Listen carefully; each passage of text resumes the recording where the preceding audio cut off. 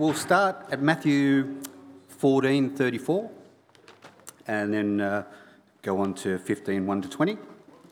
When they had crossed over, they landed at Gennesaret.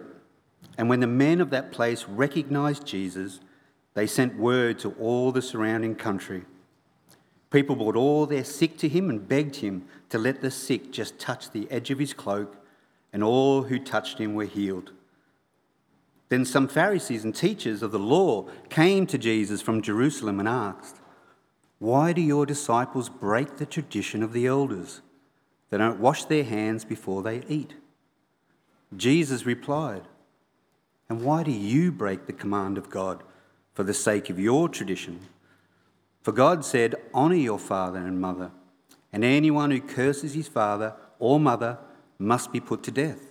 But you say that if a man says to his father or mother, 'Whatever help you might otherwise have received from me is a gift devoted to God,' he is not to honour his father with it. Thus you nullify the word of God for the sake of your tradition. You hypocrites! Isaiah was right when he prophesied about you. 'These people honour me with their lips, but their hearts are far from me. They worship me in vain. Their teachings are but rules taught by men.'" Jesus called the crowd to himself and said, "Listen and understand. What goes into a man's mouth does not make him unclean, but what comes out of his mouth, that is what makes him unclean." Then the disciples came to him and asked, "Do you know that the Pharisees were offended when they heard this?" He replied, "Every plant that my heavenly Father has not planted will be pulled up by the roots. Leave them, they are blind guides. If a blind man leads a blind man, both will fall into a pit." Peter said, "Explain the parable to us." "Are you still so dull?" Jesus asked them. "Don't you see that whatever enters the mouth goes into the stomach and then out of the body? But the things that come out of the mouth come from the heart, and these make a man unclean. For out of the heart comes evil thoughts, murder, adultery, sexual immorality, theft, false testimony, slander. These are what make a man unclean. But eating what with unwashed hands does not make him unclean." Well, as we come to reflect on this part of God's word, will you pray with me? Let's pray. Father God, we do thank you for your word, and we ask that you would speak to us. We ask that you would correct us, challenge us, encourage us according to our need and according to your will. And we ask in Jesus' name. Amen.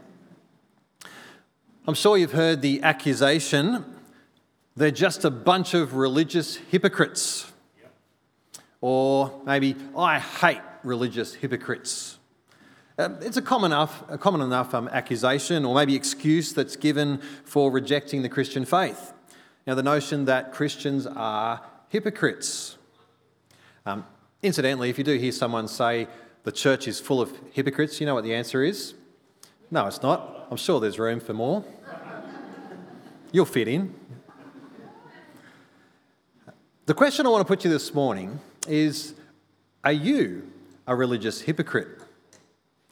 Now, we are all religious to at least some degree. I mean, the very fact that we're here this morning in church, you're not playing golf or at the beach or watching a movie or something, that would, in many people's books, that would indicate that you are, and I am somewhat religious. But are we hypocritical? A hypocrite is someone who says one thing but does another. Now, none of us are perfect, none of us are perfectly consistent, so, does that therefore make us hypocrites? Are you a religious hypocrite? That's a little bit confronting, isn't it? I think maybe how confronting you find that probably depends on how you feel about yourself. You may be very aware of your own failures and inconsistencies already, and so hence your apparent hypocrisy. Or you may feel, you're pretty consistent, you're not a hypocrite. Well, regardless of how we may feel about ourselves, let's look at what Jesus says about religious hypocrisy, because he certainly took a strong stance of opposition to it. In this chapter before us, in Matthew 15, we we read firstly of what we might call some impressive churchy types. Matthew 15:1 says, "Then some Pharisees and teachers of the law came to Jesus from Jerusalem." These Pharisees, teachers of the law, they were pillars of religious society. And they'd come from Jerusalem, from the capital, the religious capital. They'd come to Gennesaret, this Gentile, non-Jewish region where Jesus is. Now, these Pharisees were in opposition to Jesus. We've seen that throughout Matthew's Gospel as we've encountered the Pharisees on various occasions. They're introduced to us and they're opposed to Jesus. Back in chapter 3, John the Baptist sees through their religious exterior and he calls them to produce fruit in keeping with repentance, in keeping with a genuine heart change. And then in chapter 5, in the Sermon on the Mount, Jesus highlights the emptiness, the inadequacy of the Pharisees' sort of outward displays of righteousness. Throughout the Gospels, as we encounter the Pharisees, they're in opposition to Jesus, and that builds. They question him, they accuse him, and they begin to plot to kill him. And here in chapter 15, they confront Jesus about the issue of uncleanness. Look there, verse 2. So they come from Jerusalem and they ask, "Why do your disciples break the tradition of the elders? They don't wash their hands before they eat." Now, when we read that, we might immediately kind of think of hygiene. You know, it's good to wash your hands before you eat. It's got nothing to do with hygiene. This has got to do with a religious ceremony, a ritual. It's a symbolic washing. I mean, they could have said something like, "Why do your disciples break the tradition of our elders? They don't raise their hands when they say grace." Or, it could be something like that. It's a ceremonial religious tradition of the elders. And Jesus' disciples are breaking that. They're not keeping it. Now, I think it's helpful to understand where this tradition of the elders may have come from. We know from the Bible, from the Old Testament, that within God's law there were three categories or states that someone could be in. They could be holy, clean, or unclean. And different things that you did would move you from one state to another. The law specified things that would defile a person and make them unclean. And certain things would need to be done in order to make the person clean again, so that, for example, they could be sanctified and enter into God's holy temple. And so there's this system of holy, of clean, of unclean, the whole thing taught in a powerful way that God is holy, that we are unholy, and that there's a problem between us and God, namely our unholiness, our spiritual uncleanness. To give you an example of the working of this, in Exodus chapter 30, verse 17, to come up on the screen, it says, "Then the Lord said to Moses, 'Make a bronze basin and with its bronze stand for washing. Place it between the tent of meeting and the altar and put water in it. Aaron and his sons are to wash their hands and feet with water from it. Whenever they enter the tent of meeting, they shall wash with water so that they will not die. Also, when they approach the altar to minister by presenting a food offering to the Lord, they shall wash their hands and feet so that they will not die. This is to be a lasting ordinance for Aaron and his descendants for the generations to come.'" So you see there, the priests were to wash themselves, to have this symbolic purifying of themselves before they approached God. That's what the Old Testament law required of the priests. But then what the Pharisees did was, they took this law about cleansing and washing and they expanded it to include all sorts of things. In the parallel account in Mark's Gospel, Mark chapter 7, it says when the Pharisees come from an unclean place like a market, they would make sure they have a ceremonial washing before they ate. And they had other traditions of cleansing cups and kettles and who knows what else. They upheld these washing rituals, these traditions of the elders, not for hygiene reasons, but to somehow maintain their ceremonial cleanness. I guess you could sort of say you could regard them as religious neat freaks. Well, with that background in mind, they come to Jesus with this challenge. "Why do your disciples break the traditions of the elders? They don't wash their hands before they eat. Why aren't your disciples keeping our rules and traditions. Well, in Jesus' answer, he turns the table on them. He says, verse 3, "Why do you break the command of God for the sake of your tradition?" Jesus says, look, never mind whether my disciples are breaking your traditions. The bigger issue is that despite your religious observances, you are breaking the command of God.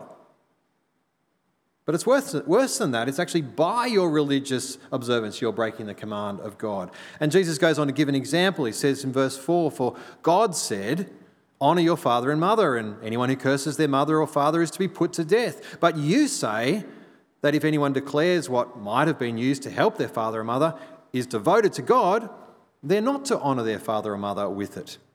Thus you nullify the word of God for the sake of your tradition." Jesus is saying God's word says clearly, honour your father and your mother. It's the fifth commandment, Exodus 20, Deuteronomy 5. But the Pharisees, well, they had this neat little loophole that said you could declare that some money or an asset or a property, it's devoted to God.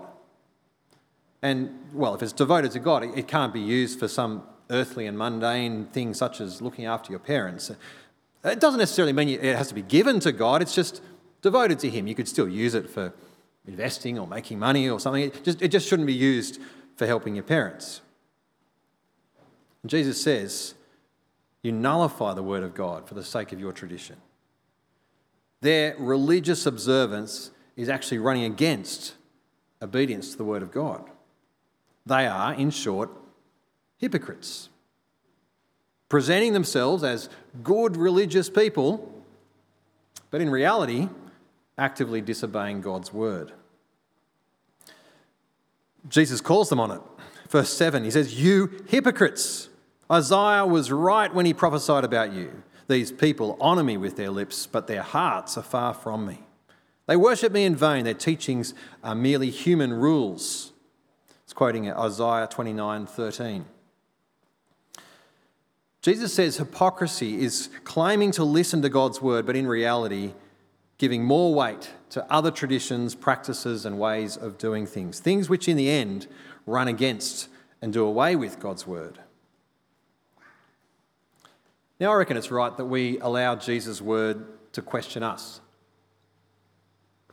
Are we hypocrites? I guess the question is, who or what do we in reality listen to? I mean, we have human traditions and teachings.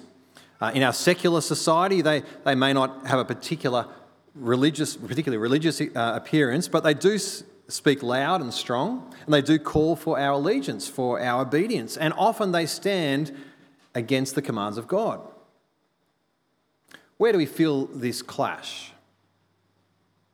Well, I think in the teachings of our day and of our culture, they say that to be a good, upstanding member of society, you must be inclusive. You must embrace diversity.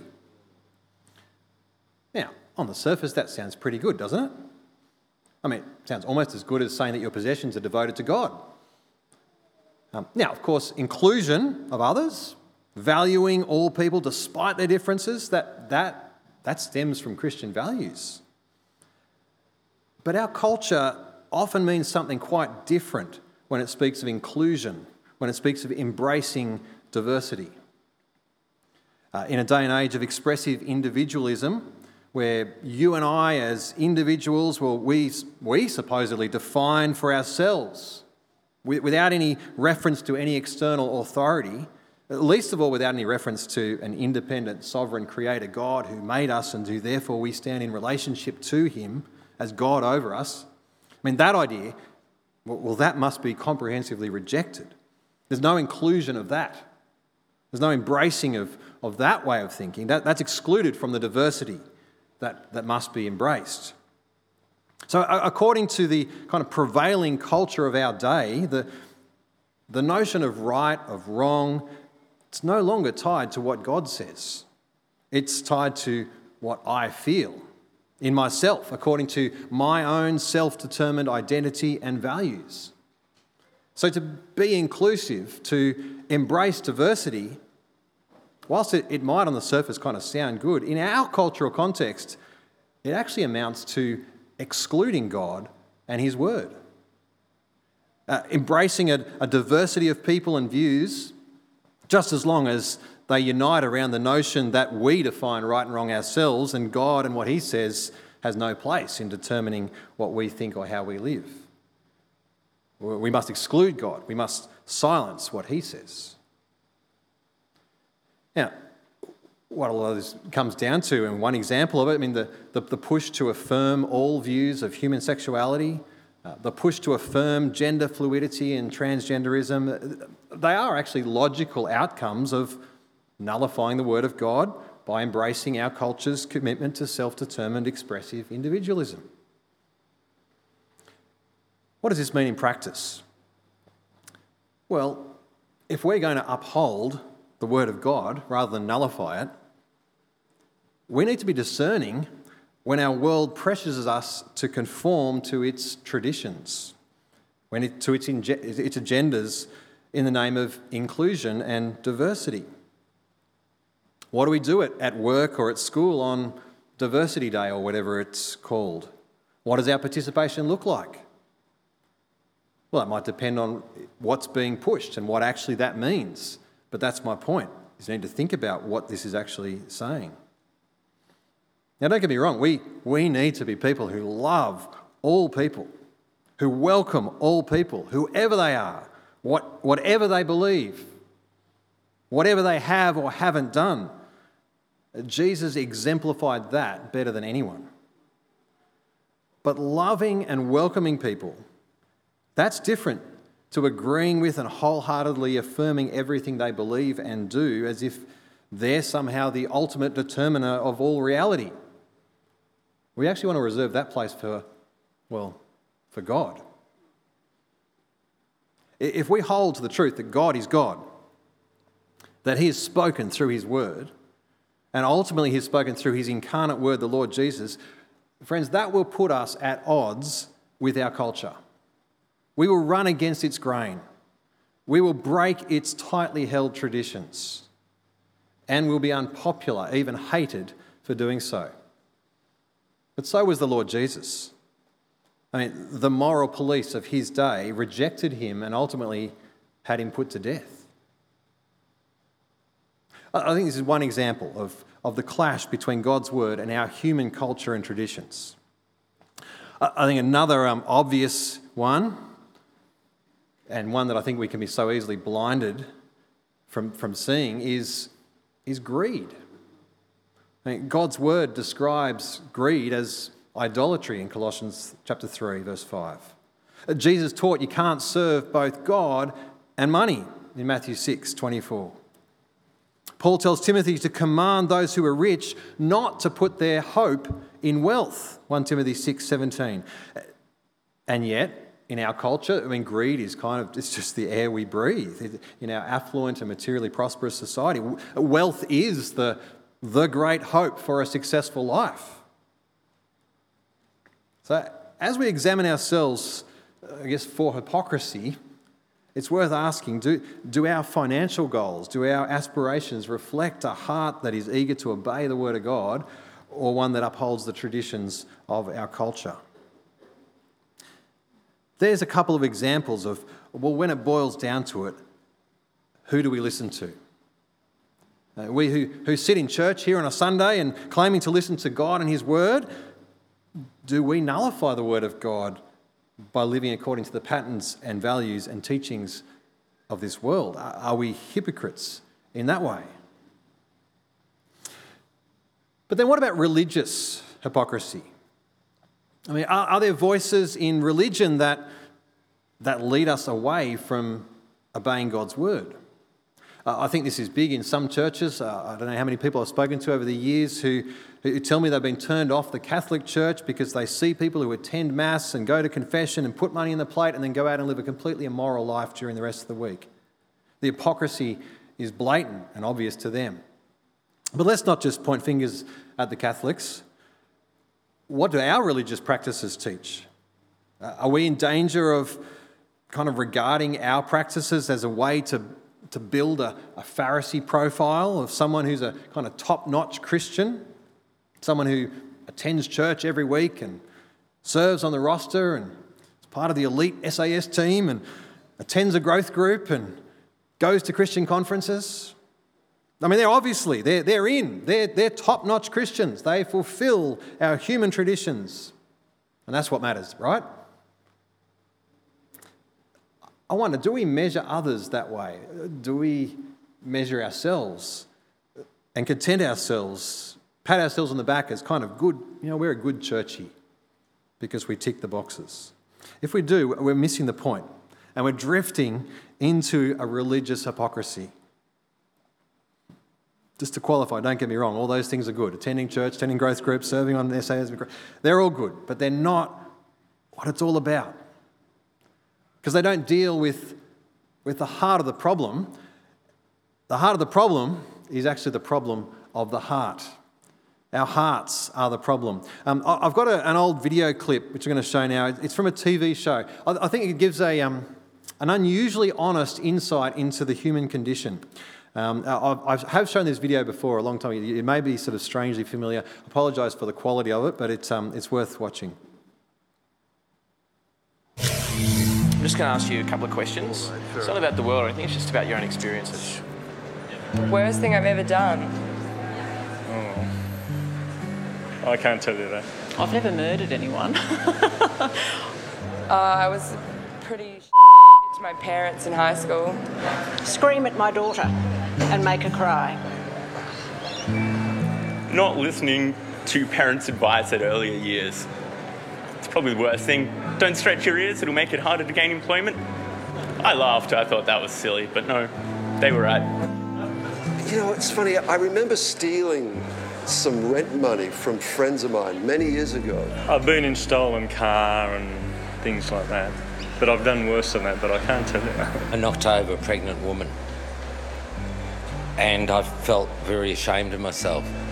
And when her husband stood up, I really wanted him to hit me. I belted a bloke up and ended up in jail because he was belting his girlfriend. So, shouldn't have belted him. But I can't tolerate blokes who hit women. Trusted men. Trusted men that did the wrong thing by me. Dad gave me money to give up smoking. Like, he gave me a lot of money. Everyone tells a lie here and there, to get yourself ahead. He gave me like $20,000 to give up smoking. And I kept on smoking. And still to this day, he doesn't know. Had to put a dog down without any proper facilities to be able to do it. Haunts me sometimes. I go past the same place and I remember. Had a mate that was in need once and I didn't step up to the plate for him, and he went on a bit of a downward spiral after that, and I didn't actually sort of step in when I could have. I guess doing crime to put me in prison. Yeah. A whole heap of crime. Yeah. And being incarcerated for so long and being away from family, friends. Yeah. What's the worst thing you've done? What's the worst thing you've done? It's pretty sobering, isn't it? All of us have done bad things. I mean, I've done things I would be ashamed to tell you. I expect the same to be true of all of us. Question is, how would you finish this sentence? Deep down, people are basically good. Deep down, people are basically bad. I want to say, if you want to say good, as our secular humanist society in its denial of reality does, then to be blunt, you're wrong. But don't just take it from me.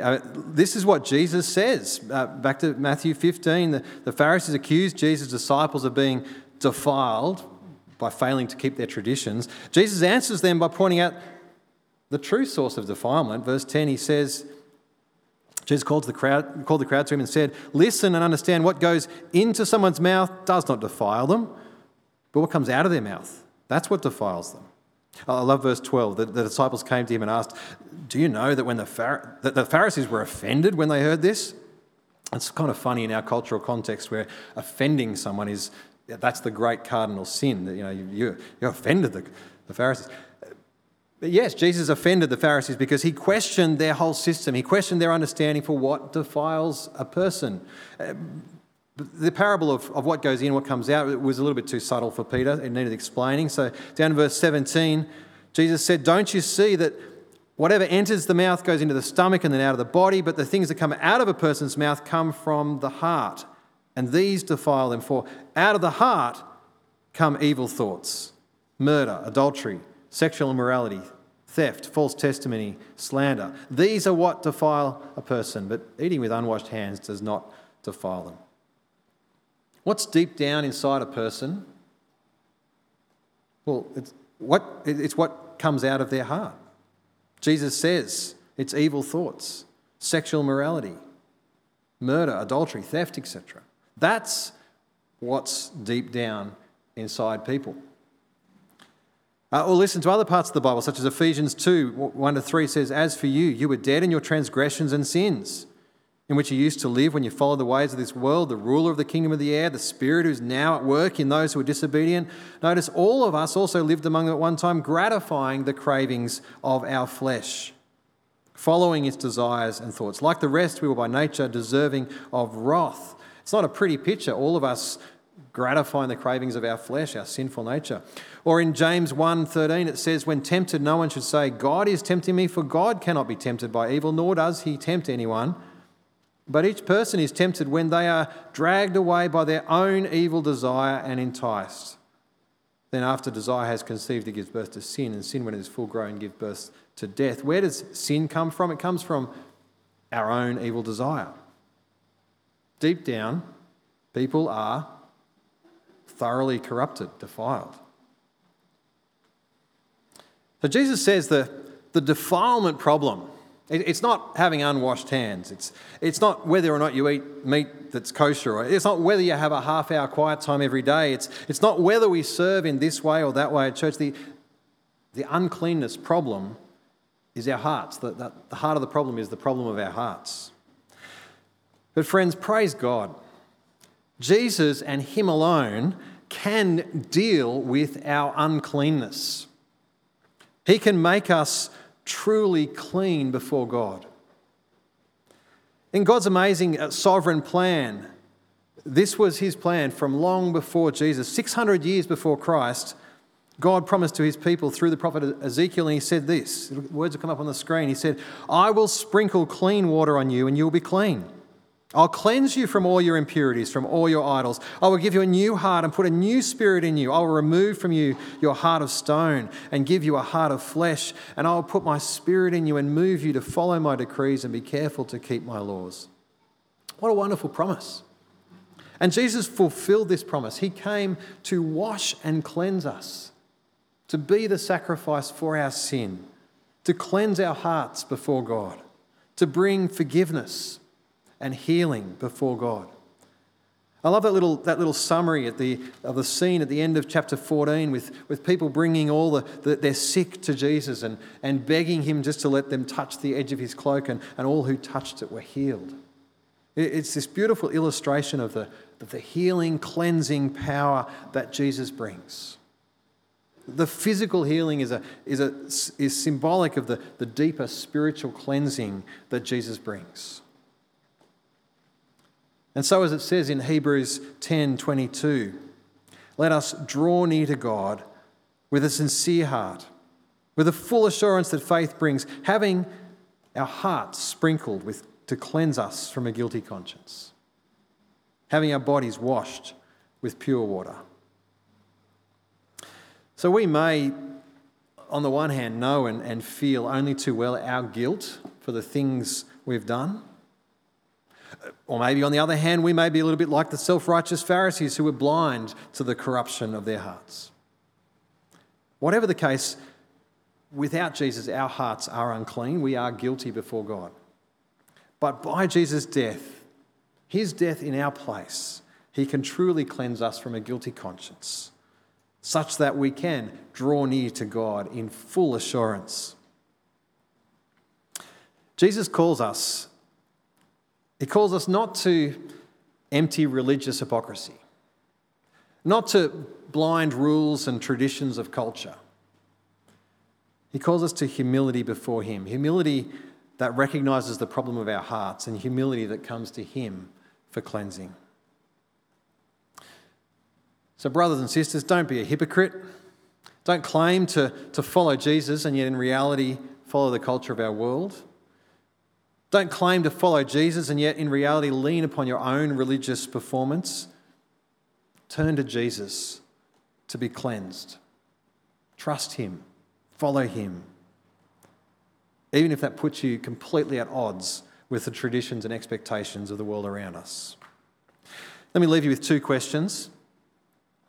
Firstly, has your heart been cleansed by Jesus? Have you humbled yourself and asked him for forgiveness? If you haven't, let me urge you to do that. Nothing is more important. I mean, you may have all the religious signs. You may have the success and affirmation of this world. But if you've never come to Jesus for forgiveness, it's all empty hypocrisy. If you have been cleansed by Jesus, praise God. Draw near to him, as the scriptures say, with a sincere heart in full assurance that faith brings. And the second question is, what are you listening to? Are you listening to human traditions and culture or to God's word? And where does that clash happen for you? Are there areas where you need to let go of what the world says in order to embrace what God says? How about we pray and ask God to help us to do that? Pray that he would cleanse our hearts and change our hearts. Let's pray. Our Heavenly Father, we thank you, we praise you that you have sent your Son, our Lord Jesus. Father, you know us, you know our hearts, and in Jesus you've made the way for our hearts to be washed, to be cleansed before you. Father, please forgive us for the evil that comes from our hearts. Please wash us, renew us, and by Jesus and his Spirit put in us a new heart that desires to follow you and listen to your word. Father, please protect us from an hypocrisy that claims to follow your word and yet falls in line with the traditions and values of this world. Give us wisdom to see the ways in which we're in danger of doing this. And please lead us and grow us to honour you, not only in word, but in our hearts and in our actions too. And we ask in Jesus' name. Amen.